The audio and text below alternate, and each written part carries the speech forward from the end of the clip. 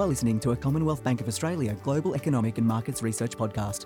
This podcast provides general market-related information and is not intended to be an investment research report.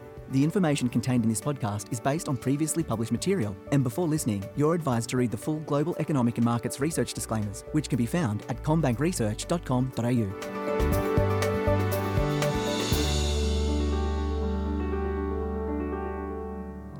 Welcome to the Global Economic and Markets Research Podcast. My name is Belinda Allen and I'm a Senior Economist here at CommBank, and today I'm joined by our Chief Economist, Stephen Helmerich. Stephen, nice to have you on. Thanks, Belinda. Very good to be with you again. So it's the second Tuesday of the month, so we're going to talk about the Household Spending Intentions Index for September 2022. But before we get on to that, it was actually a really busy week last week in terms of economic news in Australia. Now, I was actually on leave enjoying the delights of Tasmania, but we had the RBA deliver a lift in the cash rate again, but this time by a smaller 25 basis points. Now, the RBA's delivered a lot of hiking in a short period of time. Stephen, we know we were one of the only banks to call a smaller rate hike. What was the main reason why the RBA decided to deliver that? Yes, Belinda, that's right. It was a really busy week, and it's particularly the focus on the Reserve Bank. So, it was definitely the consensus for the RBA last week was that they would lift rates by another 50 basis points. But we had been hearing from the RBA, if you're listening closely to what they were saying, they were sending the signals that they thought they should or would be able to pull back the pace of the tightening to a 25 basis point move, really on the basis that they've done a lot in a very short period of time. So we have to remember now they've done 250 basis points of rate hikes since May. The Reserve Bank of Australia meets every month. Most other major central banks meet every 6 weeks. So, they get the opportunity to move pretty quickly. So we thought, given how much tightening they've already done, but that most of that tightening is yet to actually flow through to household budgets. So people with a variable rate mortgage have not had to increase their mortgage repayments by the full amount of those rate hikes so far. So there's a lot of tightening coming down the pipe, so to speak.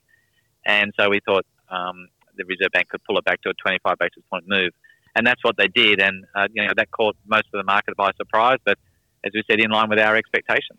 Yeah, so our head of Australian economics, Gareth Aird, had been saying for quite some time that delay that we're seeing between when mortgage interest rates are lifted after the RBA lifts the cash rate and then when mortgage repayments actually lift can be around 3 months. So because of the lags in the system, the RBA should really pause and assess that or lower the pace of tightening. So that's definitely what they did in October. We're expecting another 25 basis point lift in November as well. And certainly when we look at the data for the Household Spending Intentions series for September, we have to think that mortgage holders would only be experiencing really those first 2 rate hikes by the RBA, but we did see a fall in the HSI in September, didn't we, Stephen? Yes, that's right. I mean, really interestingly, the HSI was down 0.5% in the month of September. That's the first fall in the HSI on a monthly basis since April, i.e. Since the Reserve Bank started raising interest rates. So they started raising interest rates in May, but here we are in September before we actually get the first fall on the number in the HSI. So that certainly reinforces, as you said, what Gareth has been saying very consistently, that there's big lags involved here. So now we get to September, the rate hikes are beginning to have an impact on spending as well as a number of other issues. And so the HSI being down in the month of September, I think, is the first sign within this data that the rate hike cycle is beginning to impact the household sector. And we have to remember that this measures nominal dollars spent as well. So with the inflationary pressures evident in the Australian economy with headline inflation well above 6% at the moment on a yearly basis, that it does suggest that real spending would be even weaker than what we're picking up in terms of the HSI. Now, one of the biggest falls we saw in September was in the health and fitness category. That was down by 11.2% in the month. Stephen, what was happening there? Yeah, that's right. So health and fitness is as you said, down just over 11% in the month. It was up in August, but the fall in September more than offset those that gain. And there's declines in both the number and value of spending in this sector, and also declines in the Google searches. Things like going to the doctors, dentists, pharmacies, medical services, all impacting there. The public holiday, the extra holiday for Queen Elizabeth II Memorial may have had an impact there, but overall, people spending less money in the month on some of those, those health and medical issues, which, in a nutshell, is a good thing that people are spending less money on some of those sectors, but certainly some signs of slowdown there. And one of the other big falls in the month of September was in home buying. Now, this category, for obvious reasons, has been one of the weaker segments over the course of this year, and even if we compare it to a year earlier. So home buying intentions was down by 4.4% in the month. Yes, I think that's exactly what the Reserve Bank would be looking for in terms of raising interest rates. So a slowdown in home loan applications, both compared to August and certainly compared to September last year. There's actually also a slowdown or a reduction in the number of Google searches related to housing. And that's all pretty consistent with the signs on house prices as well. So we know from the most recent CoreLogic data that house prices, or dwelling prices, I should say, were down another 1.4% in September, and they're actually now lower than this time last year. So it's the first time we've seen an annual fall in house prices for quite some time. So it's all adding up to the rate hikes from the Reserve Bank certainly have an impact on people's intentions to buy a home through their home loan application.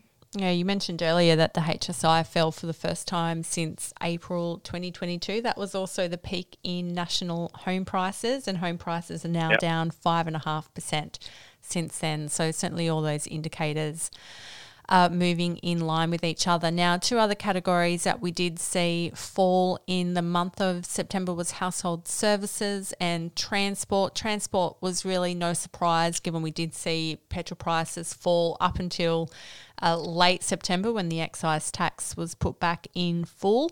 But I also think the public holiday did impact on those categories as well. And then the main increase, Stephen, similar to last month, was motor vehicles. Good to see. Yeah, so I think what's happening in the motor vehicle space is, people ordered new cars or other vehicles quite a number of months ago, and they're now beginning to arrive in the country. So we've had 2 months in a row now of very strong increase in motor vehicles. So it was up 6% in September after being up just over 14% in August. And so some of those global supply chain problems in the motor vehicle sector now look like they're improving. People's cars are being delivered, including some electric vehicles. And so as the deliveries arrive, they have to make final payments, and that's what's appearing in the data. So that's a pretty good sign of not just increased spending on motor vehicles, but that the global supply chain is improving in this sector.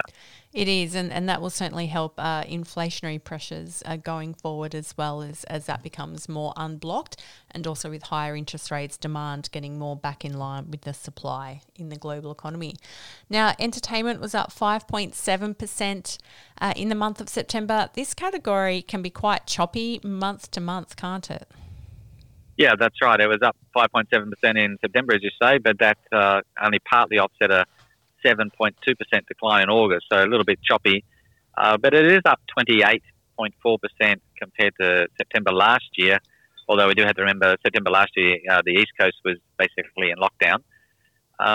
But things like eating and drinking out and going to live theatre were quite strong in September.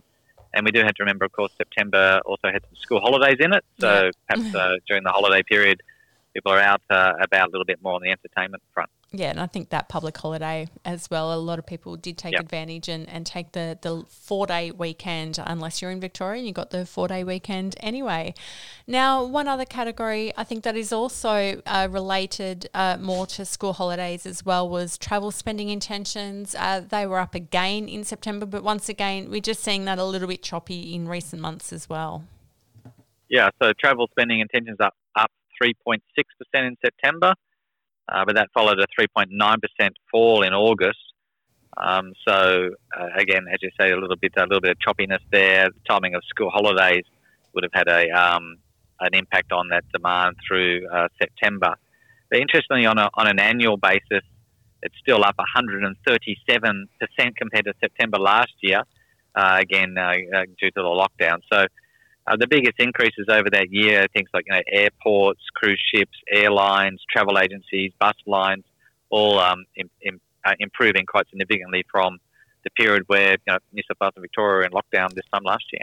And international borders are closed, so definitely people are still pretty keen to get out there and travel based on that. So by the time the next lot of data rolls around in another month, we'll see another month of the impact of higher interest rates by the Reserve Bank. Will be really interesting just to see how spending evolves over this next month.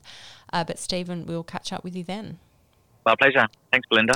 Now you can read Stephen Halmerich's report on the September edition of the Household Spending Intentions Index, which was published on the 11th of October 2022 on commbankresearch.com.au. And the data used in the Commonwealth Bank Household Spending Intentions series is a combination of CBA data and publicly available Google Trends data. Any reference to the term CBA data means proprietary data of the bank. As the statistics take into account only the bank's data, it may not reflect all trends in the market. All customer data used or represented is anonymised and aggregated before analysis and is used and disclosed in accordance with the bank's privacy policy.